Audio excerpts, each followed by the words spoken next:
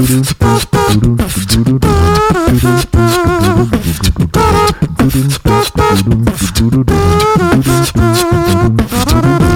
everybody, and welcome to another episode of Money Lab. I'm your host, Matt. Gonna get real up in here, Giovanisi, and we have a very special guest on the show. Joining me is the founder of Super Spicy Media and the science. superspicymedia.com, I should say. Yes. And the science of FacebookAds.com. Moitza Jove.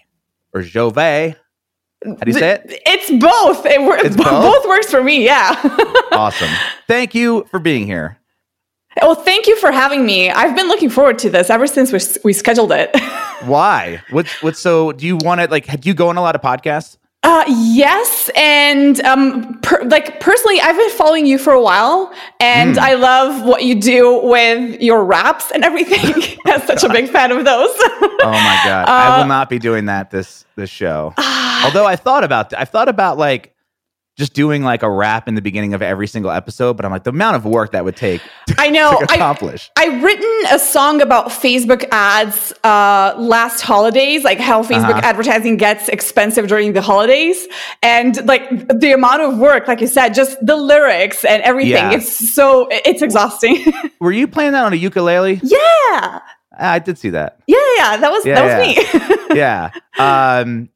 The lyrics, that's the part that I love about making all the rap music is I can sit down and craft beats all day. Like I can sit on my computer. I got these two big ass speakers. I could do it all day. And then as soon as I have to literally get on a microphone and rap or write lyrics, I can't do it.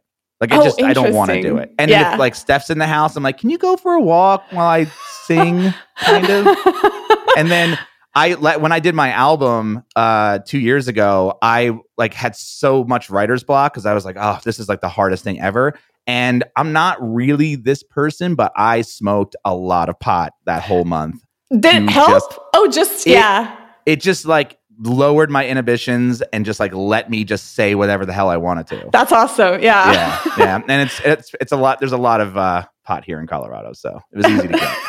Yeah, not like that in Slovenia. So I had to overcome. Yeah, I had to overcome all of those difficulties myself. Yeah, but to be honest, booze works. Yeah, but like I'm shameless, so like I don't even mind my husband listening in on me, where I like forget all the lyrics when I'm recording myself, and he's hearing that song for the 50th time. Yeah. So, but just the lyrics part, that was really hard for me.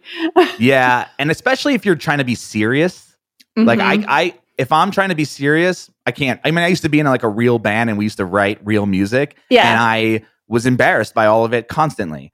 And then as soon as I started writing like what I consider funny stuff, and then I'm like, oh, I could listen to that all day. Yeah. Like I don't mind. Yeah. You know what I mean? I still don't like singing. I still don't like singing in front of other people, even though that's what I did for a long time.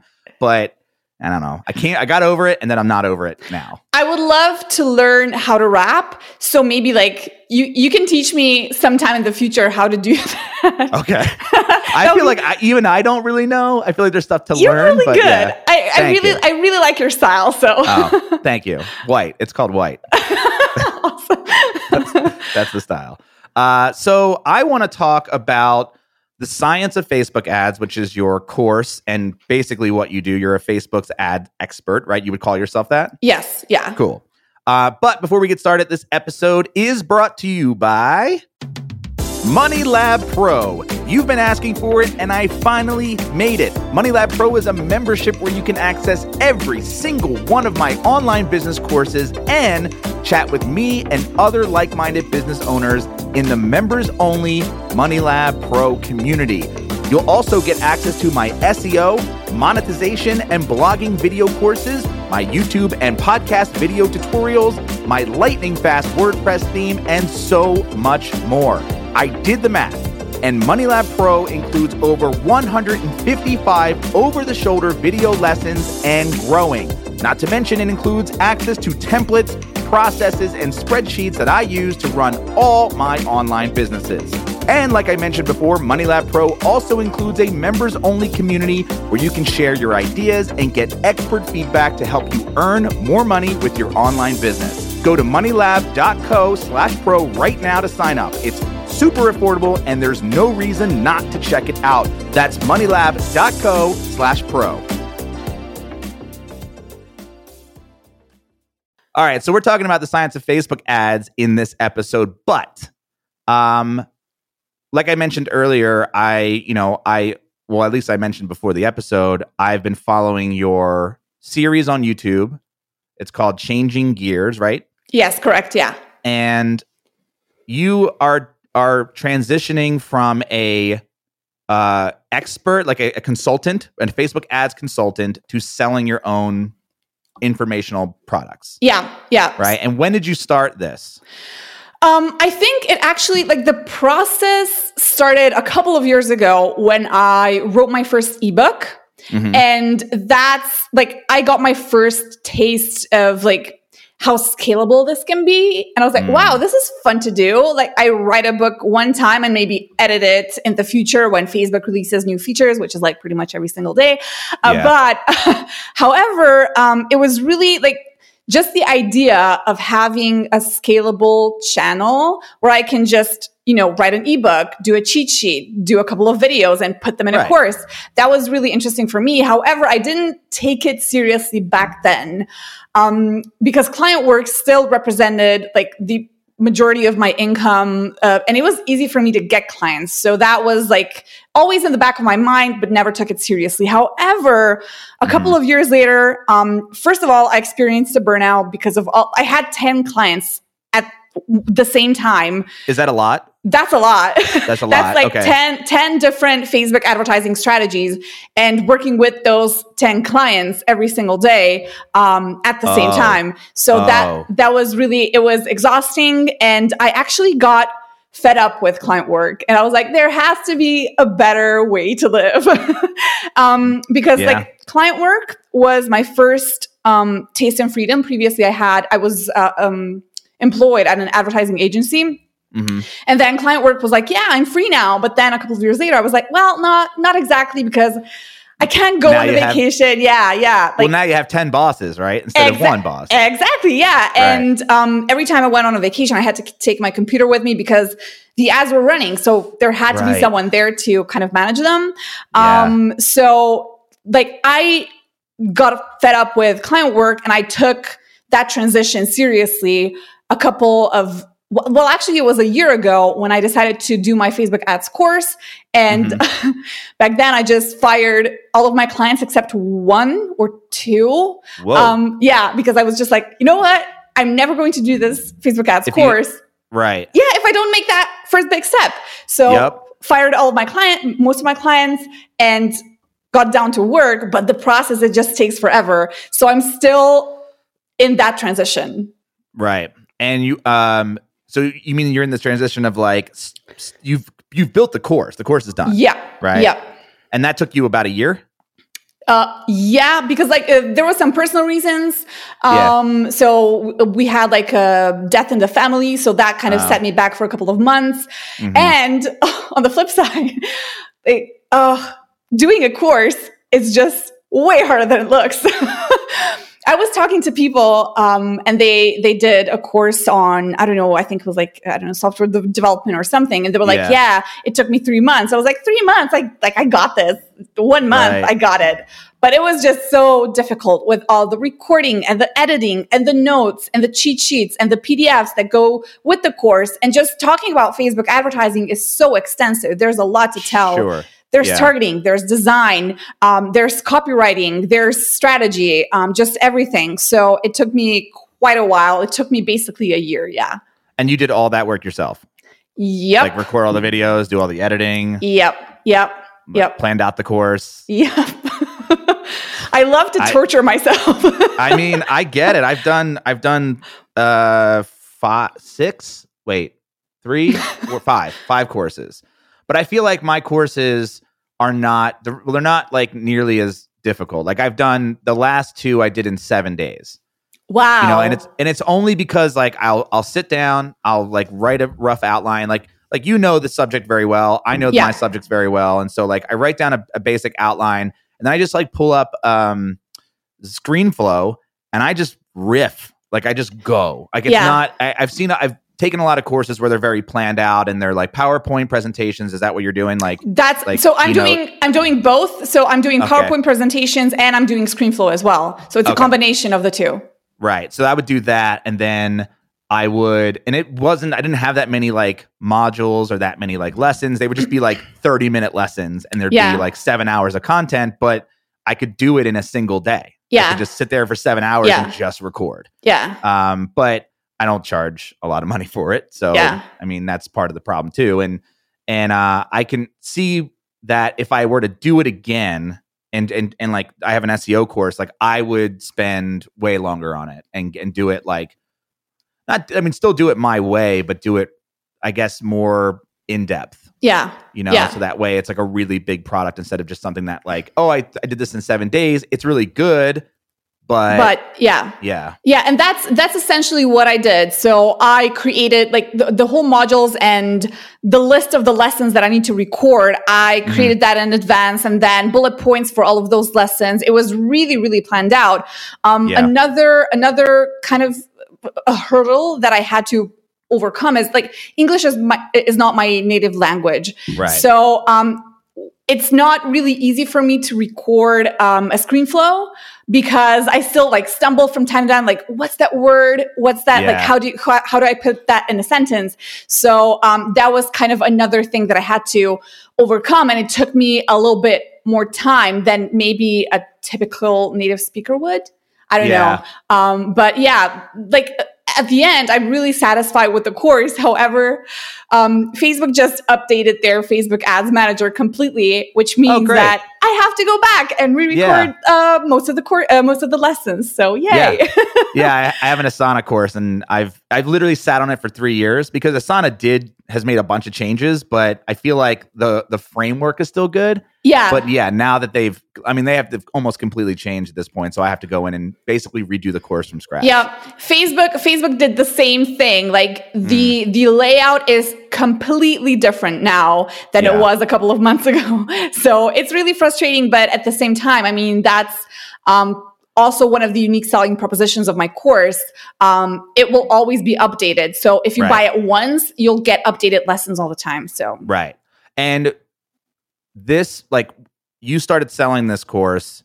Did you have a list prior to? Like, because I know you have client work, but were you building a list and then like, okay, I got this big list. I'm going to like do this course. Like, I know I'm going to make some sales. It's not if I put this out there. Like, what happened during like, okay, I finished the course and like, I'm really trying to like shift gears change gears from going from, client work, which, I don't know how, just as an aside, one client, is that okay? Having one client or? Yeah. Like for you financially, like yes. It's okay. Definitely. Cool. Yeah, definitely. So one client is like okay. Going from 10 to 1, I'm like, oh shit. Like, yeah. No, it's definitely okay. So I kept that one client. First of all, I want to invest back in my business. So I want to do Facebook ads as well. And I have, I have to pay tax and everything. So that was kind of for me to invest back in my business, cover my rent and everything. Cool. So one client is perfectly okay. But then, I was making a lot of money when I had 10 clients. And still, that's like, it's a financial hit that you take because you're used to seeing like 10 times the amount, but now like you go just back down to one client. And it takes a toll, I think personally, on your self-esteem as well, because you go from 10 clients being the boss of everything and then to one client, basically starting from scratch with product business. That was very difficult as well. However, I had, I think, a good foundation because like when I started Super Spicy Media years ago, I always have been writing blog posts. And I had like in the back of my mind, I had this feeling, okay, I need to grow my email list. I need to, because essentially maybe I want to transition to a product business. So when I was pre-launching my course, I had 2,500 people on my email list. Oh, okay. Yeah. So like the email list wasn't really of really good quality because in the past I did a couple of cheat sheets that attracted just the absolutely wrong audience. However, that certain percentage of people that were good actually enabled me to do a pre-launch before I even started recording the course, and I earned $10K from that pre-launch. And that was a good validation for me. Yeah. Man, everyone has told me to do a pre-launch and I just refuse to do them for some reason. Why did you do it? Because I wanted to be absolutely sure that this is the right way to go. And I wanted to validate this with the pre-launch and say to people, look, you're getting, I don't even know, I think it was 25% off. I think it was 25% off. And I told them, you're getting 25% off. I'm never, ever going to offer 25% off. You're getting this discount because, and I told them straight up, I have no lessons recorded. And this is essentially me validating if this is a good idea. If it is, and if I think kind of my goal, I think was 5K. So if I get to 5K, I'm doing this. If not, I'm going to refund you just the whole amount. And you blew past that. Oh yeah, in 2 days. Yeah. So I opened enrollment, whatever, because it was a pre-launch. Right. So I opened that for 48 hours, and in 48 hours I made 10K, and I was like, okay, yeah, well now I'm doing the course. Yeah. Yeah. And I had like, it was a push for me as well, to just kind of hurry up with it. So yeah. And then you did the course, and then launch came, because this is an open close course, right? This is an open close, yeah. And is that because you are actually in it and like talking to people who are taking the course? Like, are you like ushering people through the course? So it's a self-paced course. However, I do try to be in contact with everyone that's taking the course. We have a Facebook group where we talk. Okay. And kind of doing an open close. I'm doing it for several reasons. One of the reasons, it was recommended by me. So I've talked to people who did both an evergreen launch and open close, and they said like open close just is the way to go. So that's one reason. The second reason, if I do open close, that allows me to update the things in my email, in my course, and kind of open like, here, like I have 3 new lessons for the same price, for example. And it allows me to do other things as well. So those are kind of the 2 main reasons that I'm doing open close. And when did you open it officially? I think it was a year. It was a year ago. Well, actually, no. Ago. Oh, actually, no. A year ago, it was when I did the pre-launch, and then course. To the course. I recorded the whole course. I had the whole course recorded. I think it was, so August 2018, that was the pre-launch. And then I think until April, I had everything recorded. I think it was like that. And then this August was when I did the official official launch. Yeah.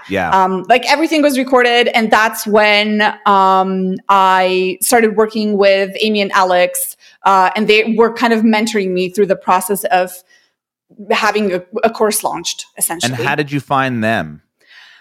Well, we've been friends because I've talked on their conference, so on Bacon Biz. So I found them via that conference. We stayed in touch. We basically transitioned into some sort of a friendship. And it was kind of my idea. I was like, a couple of months ago, we were hanging out, and I told them the idea that I want to record a series because they knew that I wanted to do this transition. And I had an idea of recording a series called Changing Gears, just me talking about this transition, because I know a lot of people are going through the same things. Yeah, totally. And they want to do the same transition. And my idea was like, look, I'm going to record this for you, but you're going to be mentoring me. So we both kind of, because they are in this business, and they were in for it. So we just kind of took it off. Sweet. Yeah, pretty good. And how did it go?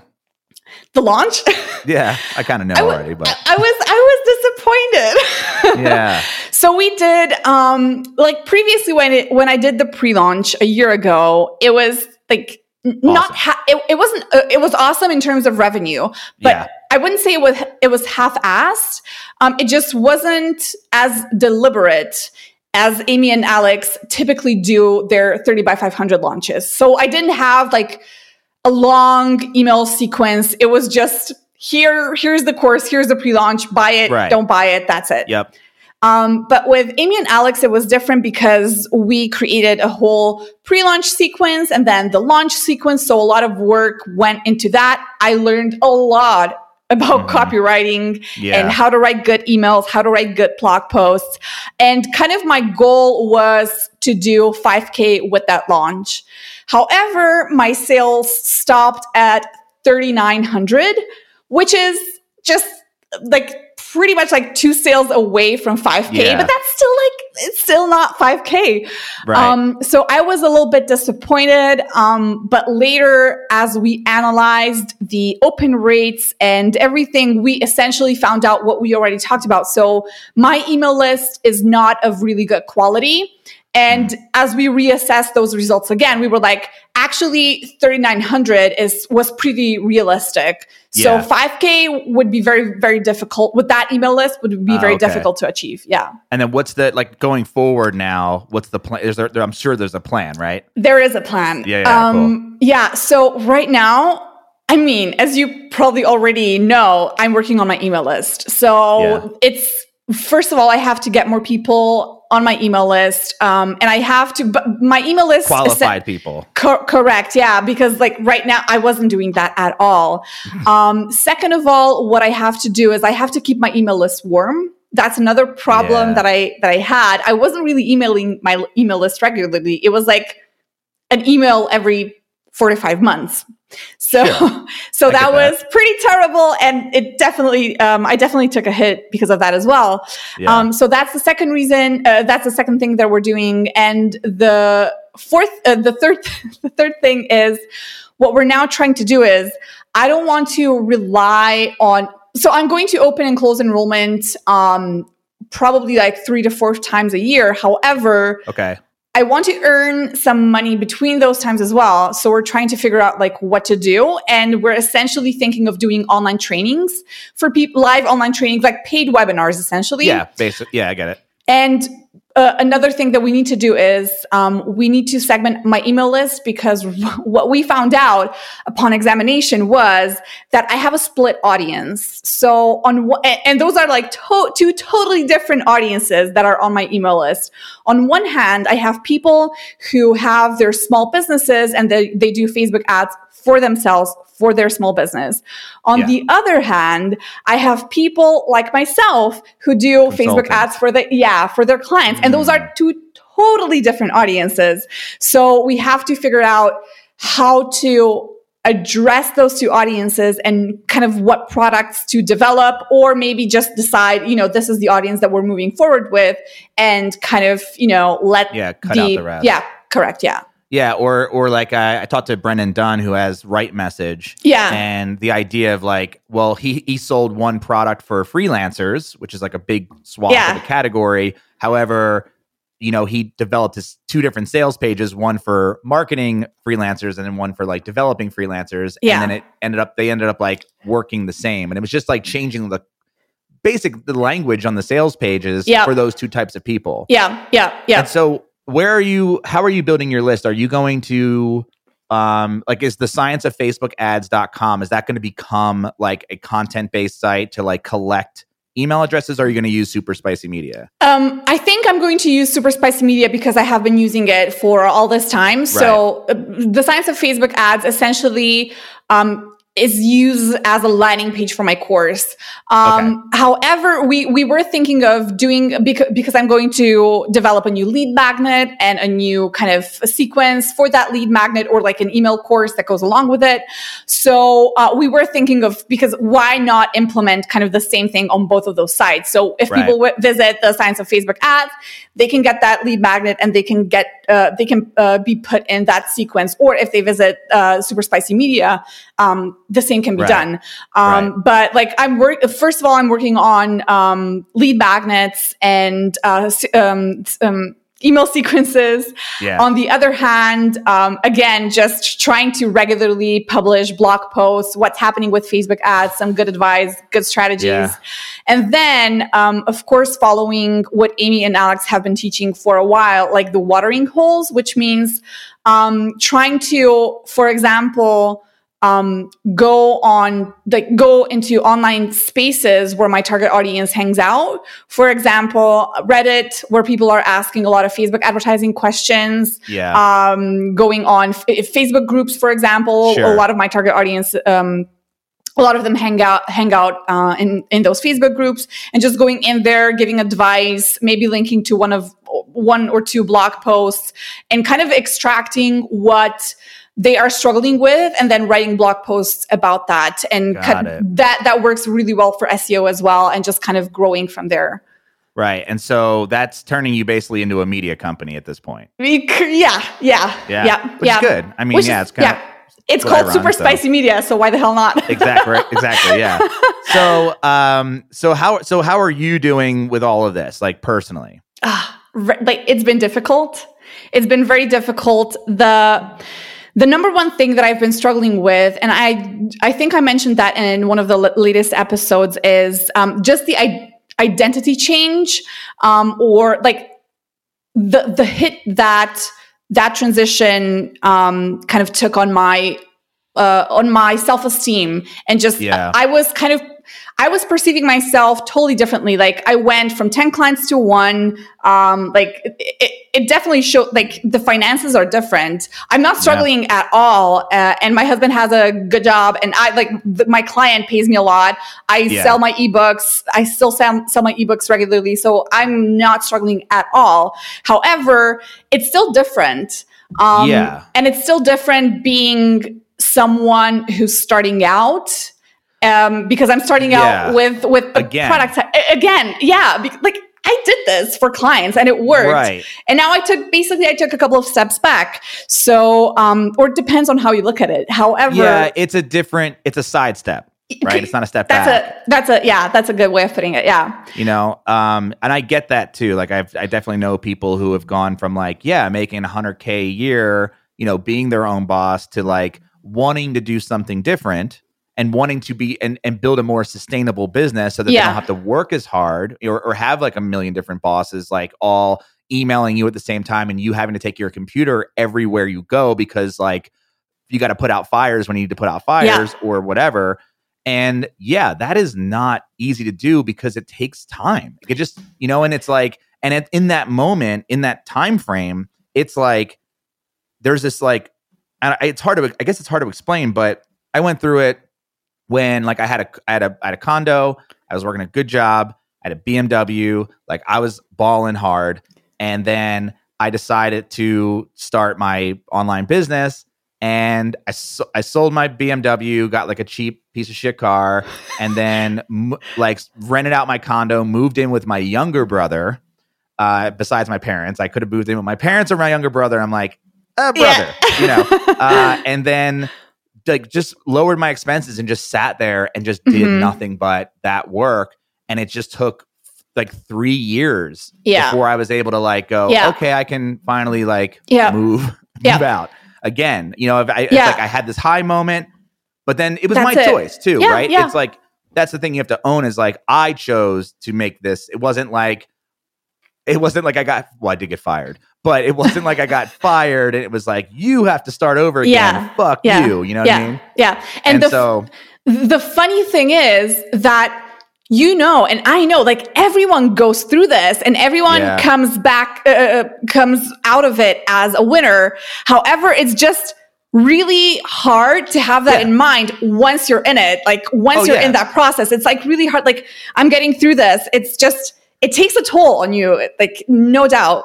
Yep. And to be honest, I don't think anyone around you can make you feel any better. Oh, right? Definitely not. Definitely not. And I get it. I know. Yeah. I know things are going to be okay. Yeah, exactly. And I hear people tell me that all the time. And I hear from people that have gone through the same things over and over again, but it's not really making it significantly better. You're still like, but I'm still in this shit. Right. And I always found it cathartic, and I'm just like, as like an East Coast, like Philly boy, I just thrive on negative energy for some reason. Oh, I'm the same. All right. I like I need tough talk. Yeah, me too. I can't have somebody going like, you can do it. They're like, you can't do it, motherfucker. I'll be like, yes, I can. I can do that shit. I'm the same. Yeah. And I just think like, I find it cathartic, especially on Money Lab, when I do like an experiment and I do like this thing where I'm like trying to make money and it doesn't pan out. And I know a lot of online entrepreneurs, because of the fact that like everyone needs to be PC or whatever, but they go, yeah, the experiment didn't work out and it didn't make enough money. But you know what? I learned a valuable lesson and I think I can really turn things around. And I'm like, that didn't work. That fucking sucked. I never want to do that shit again. Fuck this whole internet business. I'm out. I just find it cathartic to be like, can't something just suck balls? Yeah, right? Can't it just be awful? Yeah, and go like, yeah, let's awful. Let's all live in awful stew together, and then we'll all like eat our way out at some point. Yeah. And I've been like that on Changing Gears. Like when it sucks, I tell people like it just sucks. It sucks. Yeah. It doesn't feel good. But on the other hand, I'm like, it's okay to feel really bad, and it's okay to just feel bad about the launch and to maybe cry over it. It doesn't matter. Yeah. Be mad over it. It sucks, but I'm really open about it as well. Right. I'm not going to like dress it up and say, yeah, like I know that I'm going to be a better person at the. It just that moment it sucks. Yeah, but it builds character. It does. Right? And I think too, like everyone should go through that. Yeah, and I think sharing that out loud and what you're doing is helpful. Not just for yourself, but for others as well. Like, it's like, yeah, this fucking is not easy. It's not an easy thing. Exactly. And being open about it and telling people that it sucks. I've gotten a lot of comments and even in personal emails saying, wow, I love that episode because you were the first person that told me like, this sucks. You weren't like, yeah, it didn't go really well this point. But no, I just told them straight up, it sucked. And they were like, yeah, it resonates with me because I feel the same way. Right. But everyone, like, I'm looking around and everyone's just sugar dressing it, saying, yeah, it's going to pass. Yeah. And I don't feel like that. No. And I think too, like you just showed transparency, honesty, and what's the word I want to use? It's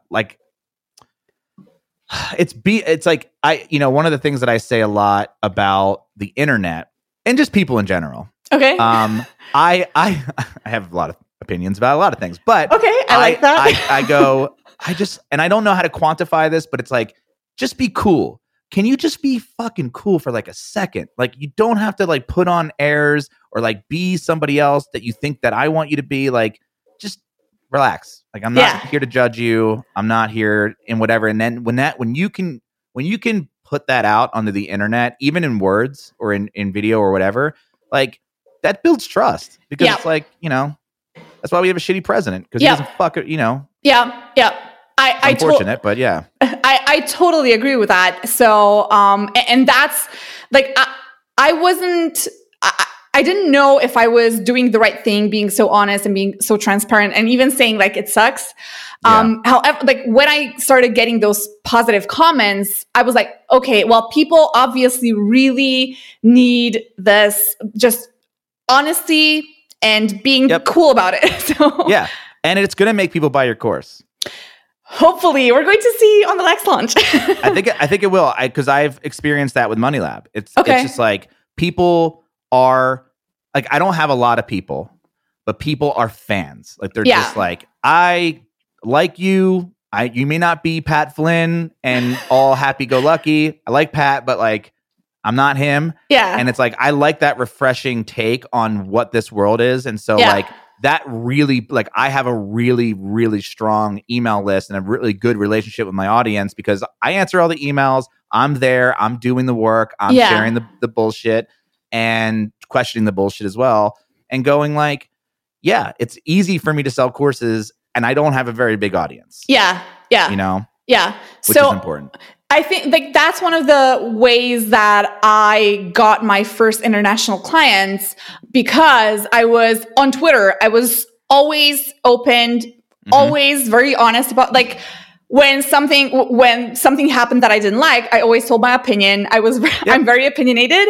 Yeah. And luckily, like I got people contacting me saying, can you do Facebook ads for us? I've been following you on Twitter. And I was like, I'm sorry, I'm totally booked, but I have this friend. And they were like, well, we will rather wait a couple of months because we want to work with you, not with anyone else. That's awesome. And hopefully like this will happen with my course as well. Again, it takes time. But hopefully I'm kind of on the right track, not the wrong one. Right, Whoa. Right.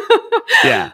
And now that the focus is not getting client work, the focus is getting course sales. Correct. Yeah. So it's just shifting like where you're, diverting that to. Yeah, it is. So let's all of that aside, Facebook, like that's what you do. Yeah. How did you get started in Facebook ads? Okay, so previously I was working at an advertising agency, but we did just traditional media, so radio ads, TV ads, billboards, and everything. And when Facebook actually got started, or whatever, when Slovenia got Facebook, all of our clients started talking about like we should do Facebook marketing and we should do Facebook ads. And I was trying to push the advertising agency in that direction because I saw the need, but they were like, nah, this is new technology and it's not going to be around in 1 year time. Flash in the pan. Yeah.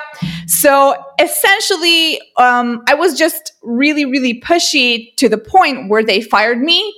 And I was like, fuck that shit. I'm going on my own and doing this Facebook ads thing. Yeah. So that's how I got started. And I essentially started kind of helping my friend. He had an e-commerce store. He was selling like vitamins and supplements.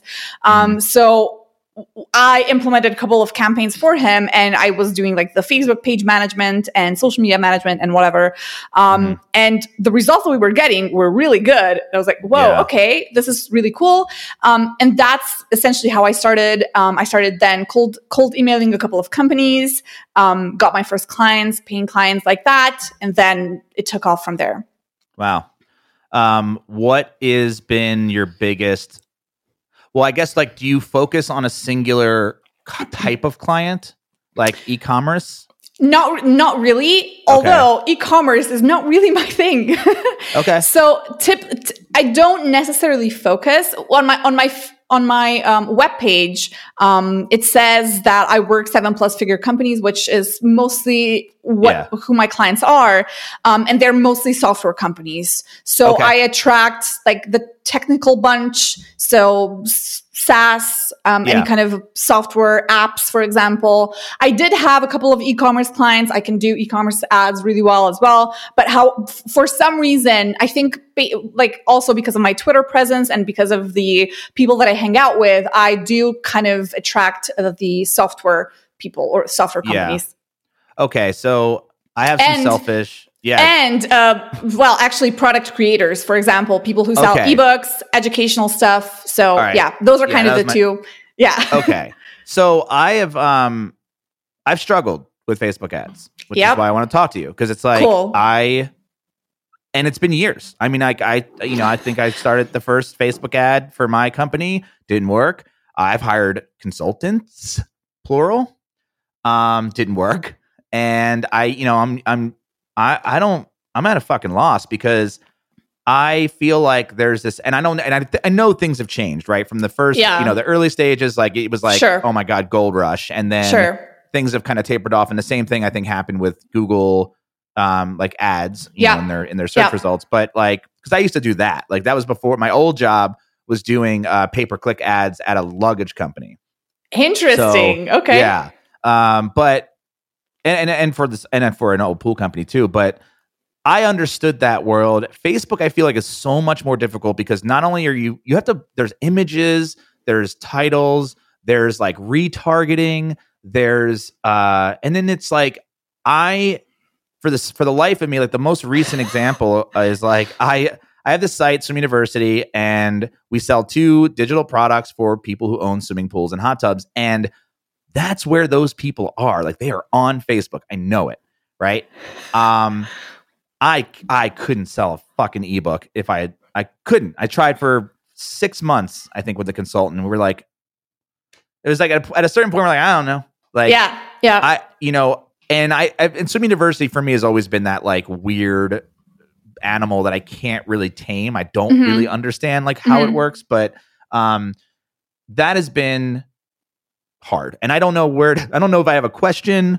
I just think like what would be your approach to just anybody who sells an info product? So my go-to advice is always to, if you're starting out, start with retargeting. Because with Facebook, I totally get where you're coming from. There are so many different options. You have retargeting, you have lookalike audiences. Yeah. You can optimize for specific results. You can do just traffic ads. You can do brand awareness ads. And people don't know where to begin. Facebook does try and make it really easy for people to, like, they're trying hard. However, whenever they introduce new features, they get added in there, and people who are just starting out are overwhelmed with these features. Yeah, totally. And where is it better to start? With traffic ads, or should I do like conversions? Should I do a lead magnet? Should I just start selling? So my advice is always to start with retargeting. Or if you don't have a big enough of an audience to retarget, to do some sort of lead magnet ads. So the number one thing, and I don't know if that was the mistake that you did as well, but yeah, I did all of them. I did lookalike, I did retargeting. We did just targeted other, cool companies on Fit. Yeah, it was like we did all of it. Like the strategy was do a little bit of everything and then see which one of those things works really well and then like double down on that thing. Yeah, well, it's too much to fucking worry about. There's so many things. Exactly. Okay. So what I typically recommend is if you have a good enough of an audience that you can retarget, and if that audience is of good quality, you can start retargeting people to a product that you want them to purchase. Really? Just like that? Because Yeah, go ahead. Yeah. However, that's only if you have enough knowledge about your target audience. So if you have all of that analytics behind you and okay, so I have these stages in my sales process and they're definitely at this stage, so I can just show the ad to them and they'll buy.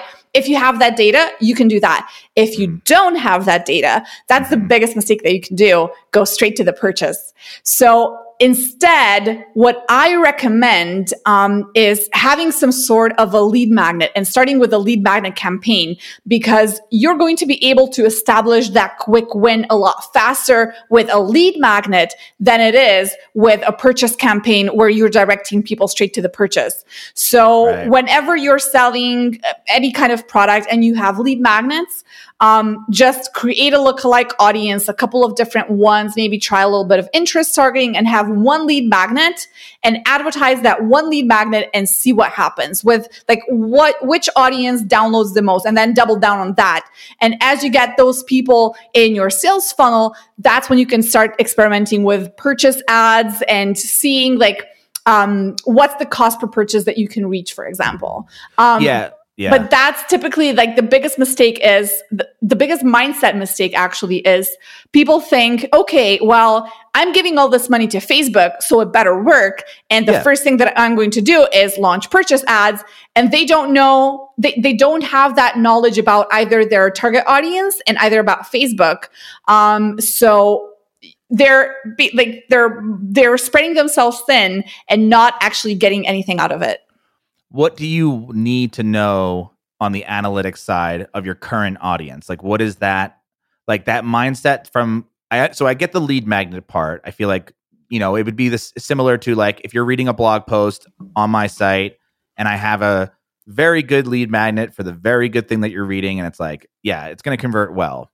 But if I'm just trying to make money, like quick, because I'm not like my business doesn't need a lot of nurturing. It's like, oh, I have a problem with pool algae. Give me a fucking $49 product. Yeah. What analytics does somebody need to know about their visitors? Most important thing, for example, you have a lead magnet and you know the conversion rate of a blog post visitor to that lead magnet. Sure. Another thing that you need to know is what's the conversion rate from that lead magnet to a purchase. Once you have that data, and for example, what's the average revenue per that user? Sure. That's what you need to know in order to launch or in order to plan a purchase campaign for Facebook, because you need to know, okay, so if I invest this much money into Facebook ads, what can I expect to get out of it. And those are the most important data points that you need to have.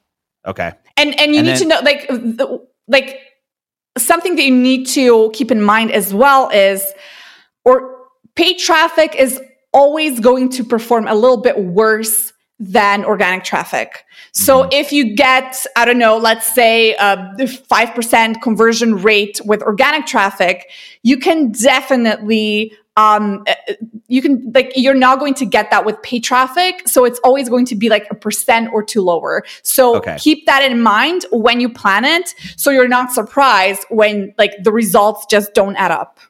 So really, it's like, before maybe getting into Facebook ads, and I should probably do this, I should really kind of segment my traffic and figure out what on my website is currently working, like what is currently selling.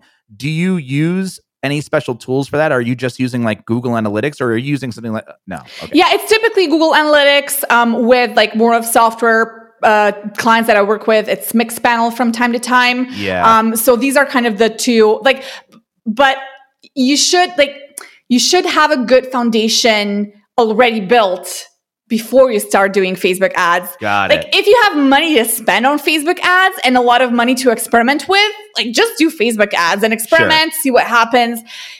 But on the other hand, if you're trying to be really careful about things and you want to be smart with your investments and you cannot afford to lose, let's say $1,000, it's a lot better to build that foundation and, for example, check Google Analytics, compare the conversion rate, see what the conversion rate is, and plan your Facebook advertising campaign backwards. That's a much better way to start if you're trying to be careful about it. Yeah. And do you do that for people, like when you work with them, or do you just do Facebook ads? I mean, I typically do Facebook. Luckily, like those 7+ figure companies that I work with, they have all of that figured out already. However, when we're doing the first assessments, when we're doing like the first interviews, I do ask them those questions. So one of my first questions are like, what are the conversion rates for these specific steps of your funnel? We try to calculate, and I essentially tell them, look, you have this budget, so your budget is $10K a month for Facebook ads. Here's what you can expect with that money, and then they make a decision whether that makes sense for them or not. Huh. What about and that's essentially like, that's all Facebook, right? It's like any company would work the same way. Correct. Does pricing of the product matter? Oh, I mean, definitely it does. For example, if my video course, so the Science of Facebook Ads, the kind of the entry-level package is essentially $500. I'm a Facebook ads expert, so it would take me a really, really long time to set up some sort of a campaign that would turn a cold prospect to a paid customer. Yeah. So if you're dealing with a higher tiered product, you need to set up a funnel in your Facebook Ads Manager that takes someone from, that first step when they see your ad for the first time to a paid customer. So in my case, for example, that would be maybe a brand awareness ad where they see my video explaining something about Facebook. Then I would retarget those people to a blog post. Then I would retarget those people to an email list. And then I would have them purchase my ebook, which is a little bit cheaper. So there would be like a whole funnel, because I cannot expect of someone to purchase my $500 course if they don't even know who am I. So I need to establish that trust beforehand.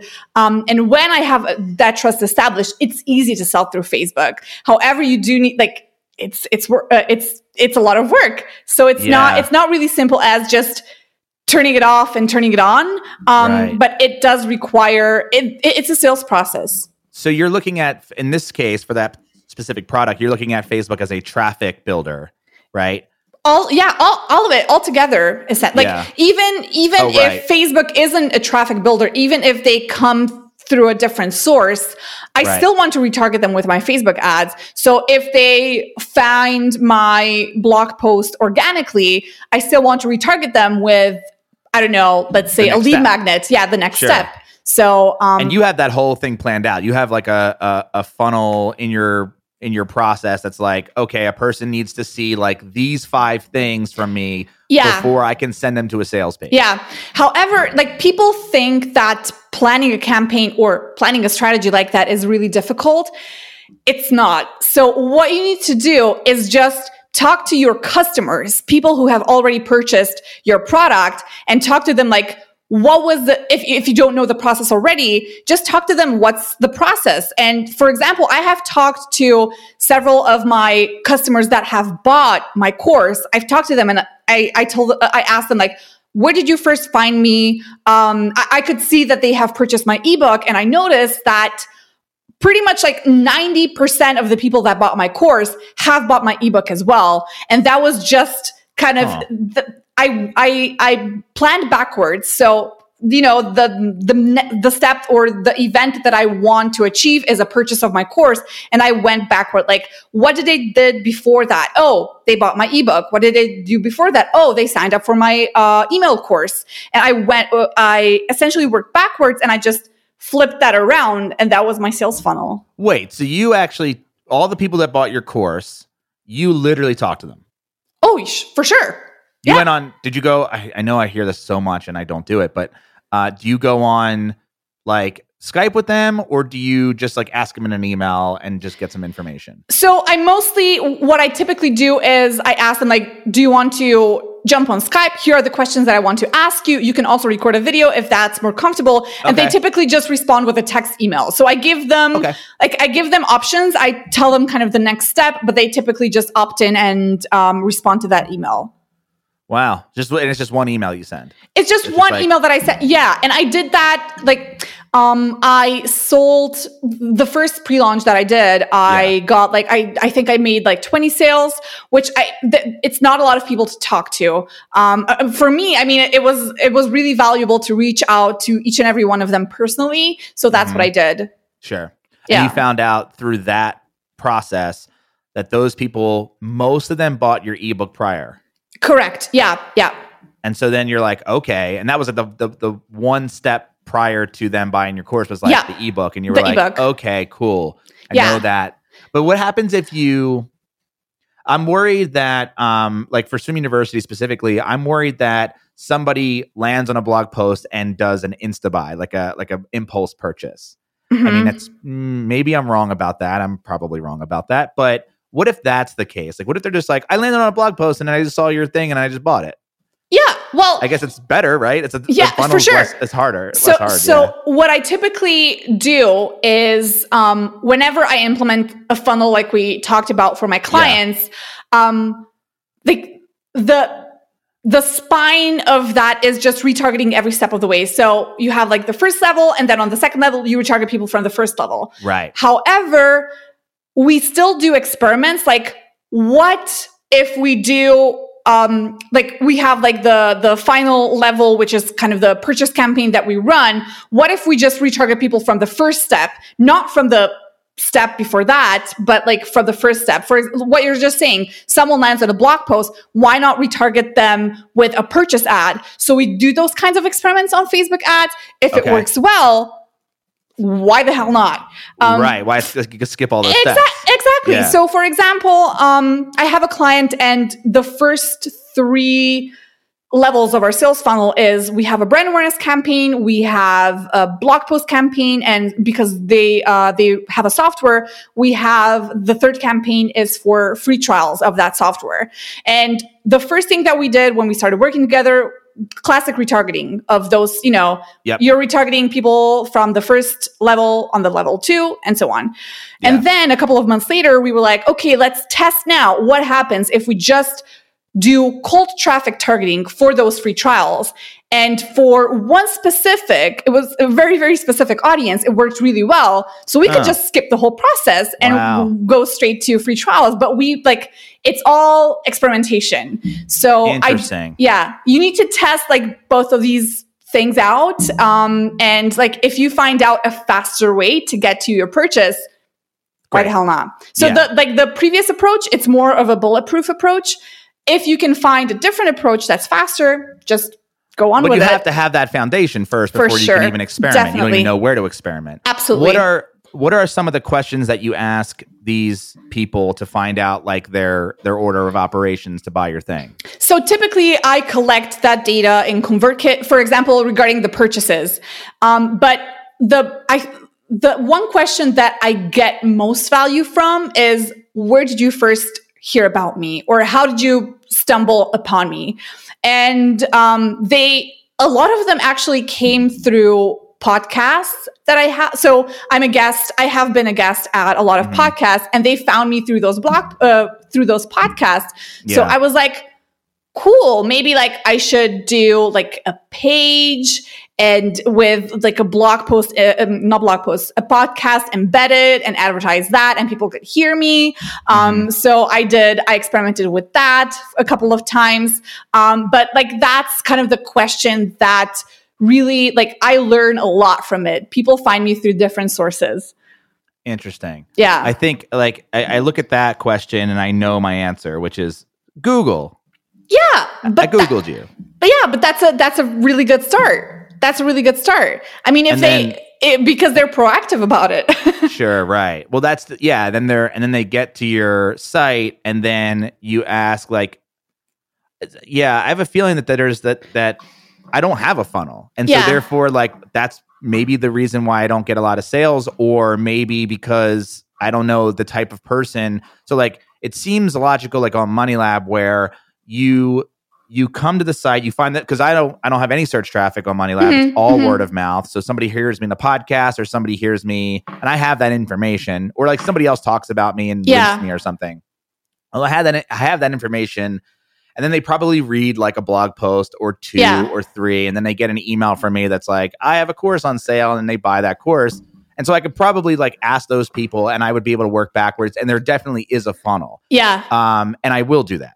Because after talking to you, but for Swim University, I feel like it's such a small window of like, you Googled, I have a problem with algae, you find my blog post, you read that blog post. At the end of that blog post, there's a thing for an ad or a thing for my product, and they usually just end up clicking over there and then buying it. Yeah. And so like, I wonder if now that could just be one channel, right? Or it could be like, I could find out, I guess in this case, I'm like trying to work it out, like what you're saying, and work reverse based on like not talking to jack shit yet. And just going like, well, they'll probably land on a blog post, and then they might subscribe to the newsletter, and then they might buy through that. And so that makes the funnel a little longer, and those are going to have different conversion rates. Yeah. So another question that you should ask is, what made them subscribe? Not a lot of, I mean, there's a certain percentage of people that subscribe to newsletters or to courses, email courses, free email courses, whatever. And there's some sort of underlying motivation from those people that do subscribe.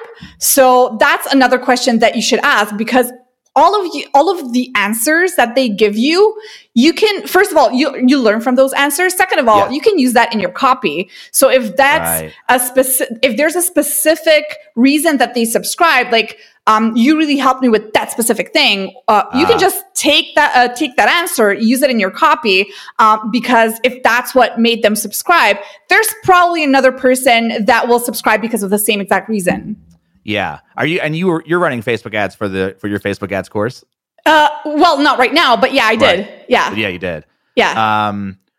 So I guess it doesn't even really matter at that point what type of business you are. That's kind of the way it works, right? It's kind of figuring out.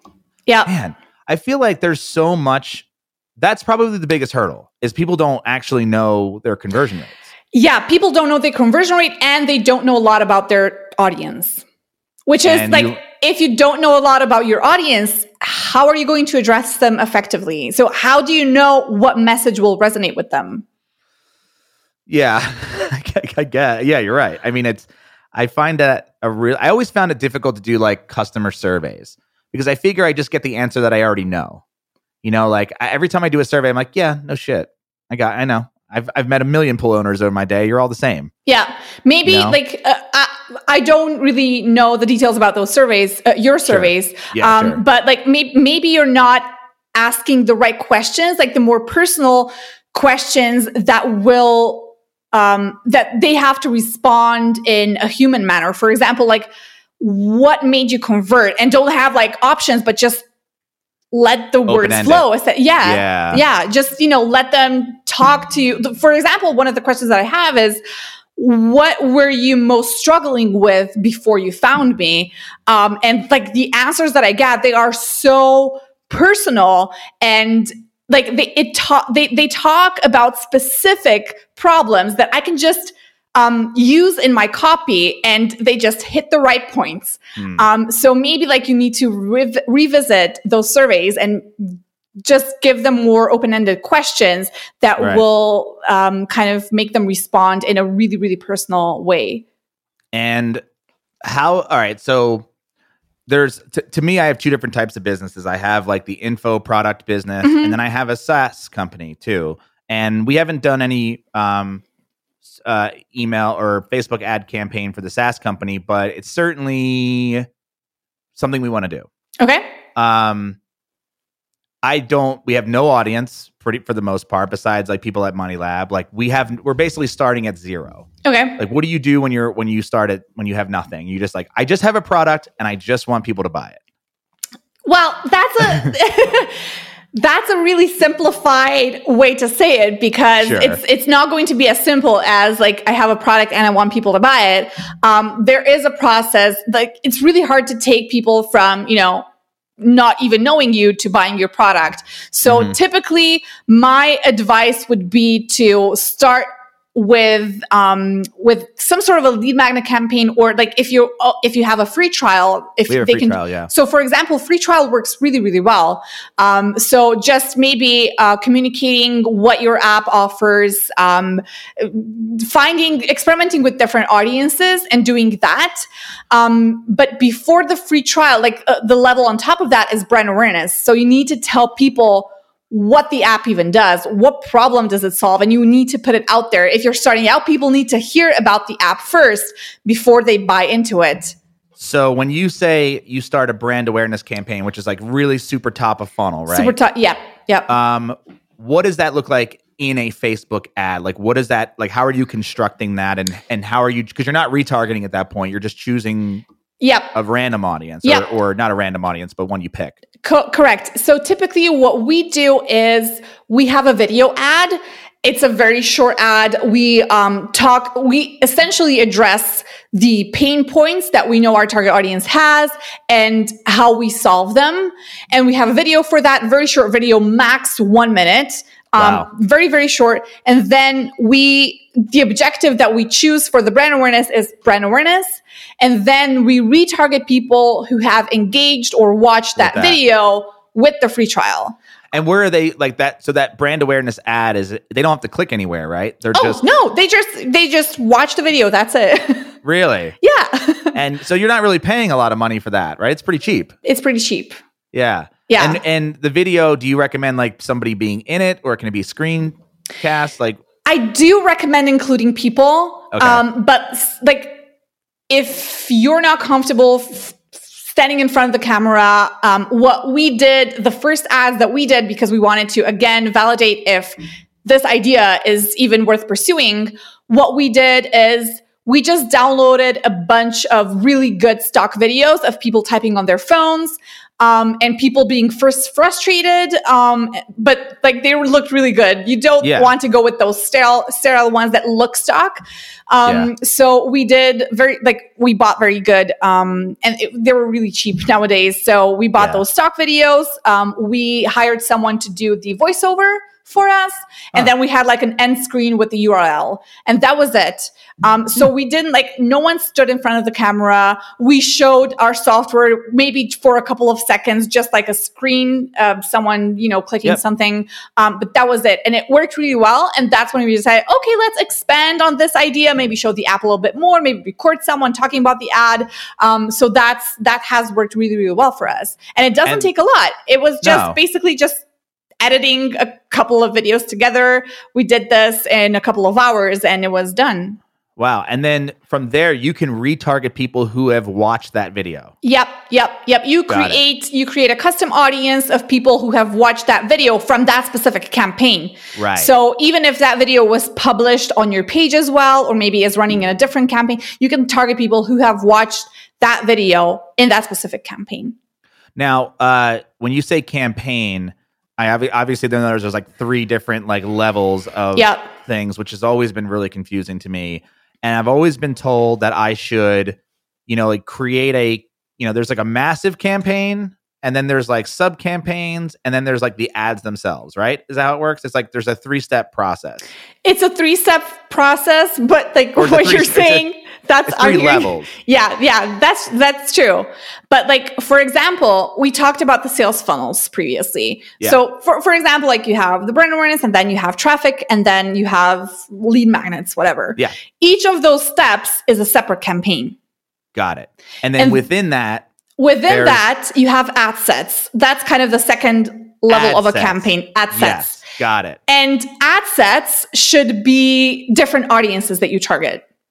So ad set level is typically meant for experimenting and A/B testing different audiences. Okay. So we typically, for our campaigns, we have, let's say, we have the free trial campaign, and in the free trial campaign, we have 10 different ad sets, each of those ad sets being a different audience, because we're always trying to compare, like, in which direction to go, what works better, and basically make decisions after seeing those results.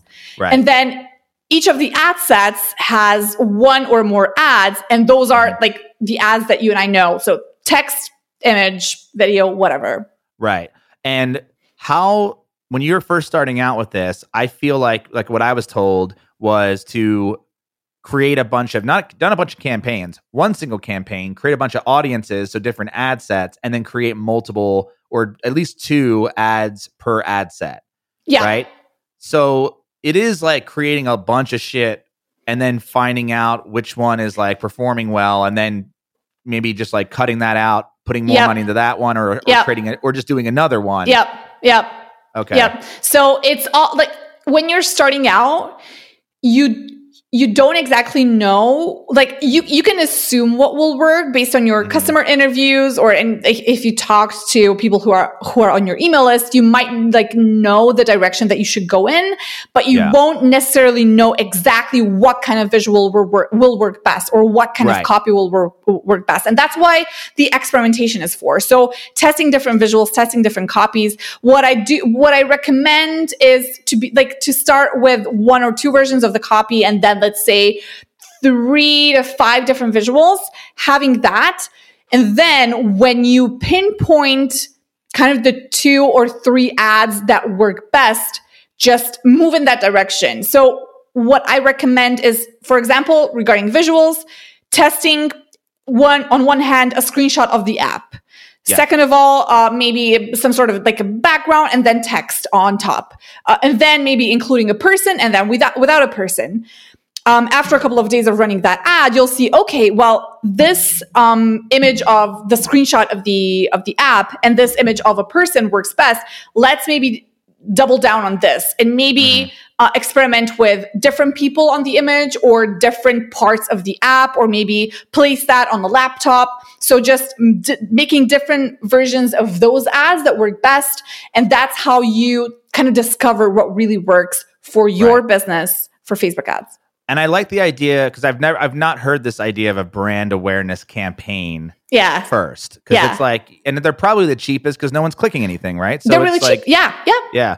And then you just get people to like know that it exists, retarget those people into clicking something, maybe just going to like a blog post or a lead magnet. And then the third thing, and easily, would just be like free trial, basically. Yep. Exactly. And that's what we do. That's essentially what we do for my client. We have the brand awareness campaign. We retarget people with the traffic campaign. And actually, the brand awareness audience is the most effective audience running in that traffic campaign because they already know who we are. Yeah, they already have a little bit like the level of trust there. It's a little bit, it's happening. It's not exactly there. Yeah. They've seen it before. And then the next step is the free trial campaign. And that process works incredibly well for us. And the traffic campaign is just sending them to a blog post or sending them to blog post. If you not do the sales page, not the sales page. So don't do the sales page. You need to establish trust with your audience if you want them to purchase. And you're not going to establish trust if you send them to a sales page. What you want to do is you want to give them value before you ask them to give you something. So you want to say, look, here's this piece of value. Here's a problem that you have, and this is how we're kind of solving it for you. This is the advice that you need to follow. They read that, close it. Maybe some of them even sign up for the trial there, but like a lot of them just leave. And then we retarget them with the free trial campaign. And they're like, oh, well, I've seen this ad before. I've seen the video.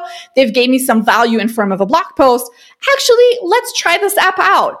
And that's like, it's been working really, really well. Wow, that's really simple. Yeah, it's not that hard. Like, I know like Facebook gives you so many lot of options. Yeah. But like, just you need to simplify it in terms of like what works for you. Read about some of the best practices, but like don't overwhelm yourself. Start really simple and then double down on things that work.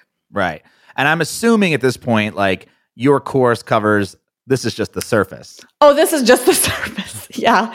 My course covers everything from even like the design, like how to design a good ad. We have a library of different ads that worked for my clients.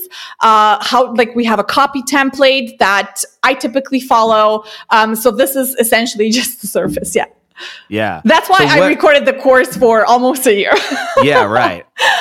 So where can people go to, because obviously the course is like, as we're recording this and who knows when you listen to this, but the course is, the enrollment is closed.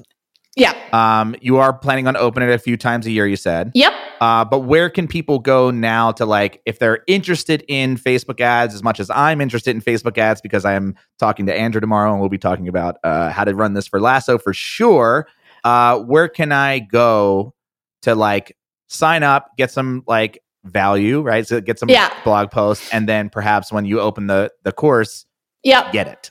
So you can go to superspicymedia.com. I have a lot of blog posts already on there. Yeah. So get some bit of value there. You can sign up for the email list there. Or if you go straight to thescienceoffacebookads.com, I have a waiting list there, but the waiting list will add you to the email list. And now I'm sending, or at least trying to send out very valuable emails every single week. So you'll definitely get, it's hard work, but I'm learning. But yeah, like right now, actually before I got on the call, I was just creating like a cheat sheet because Facebook changes things all the time. Yeah. And I was creating like the ultimate guide for Facebook image sizes.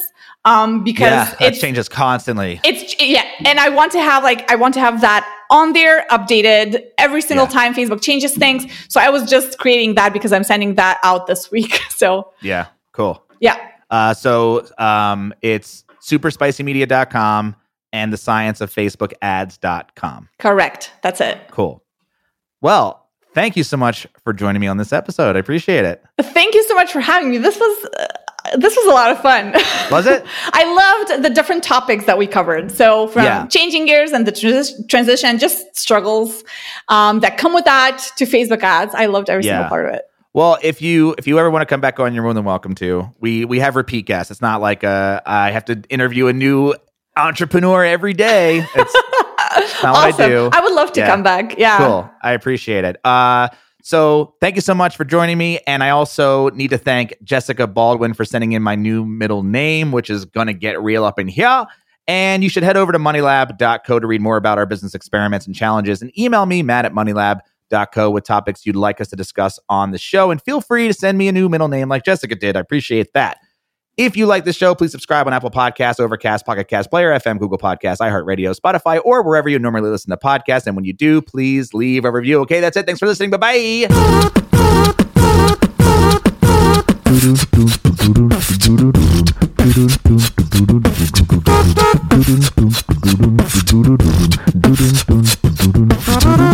Please tell your friends about this show.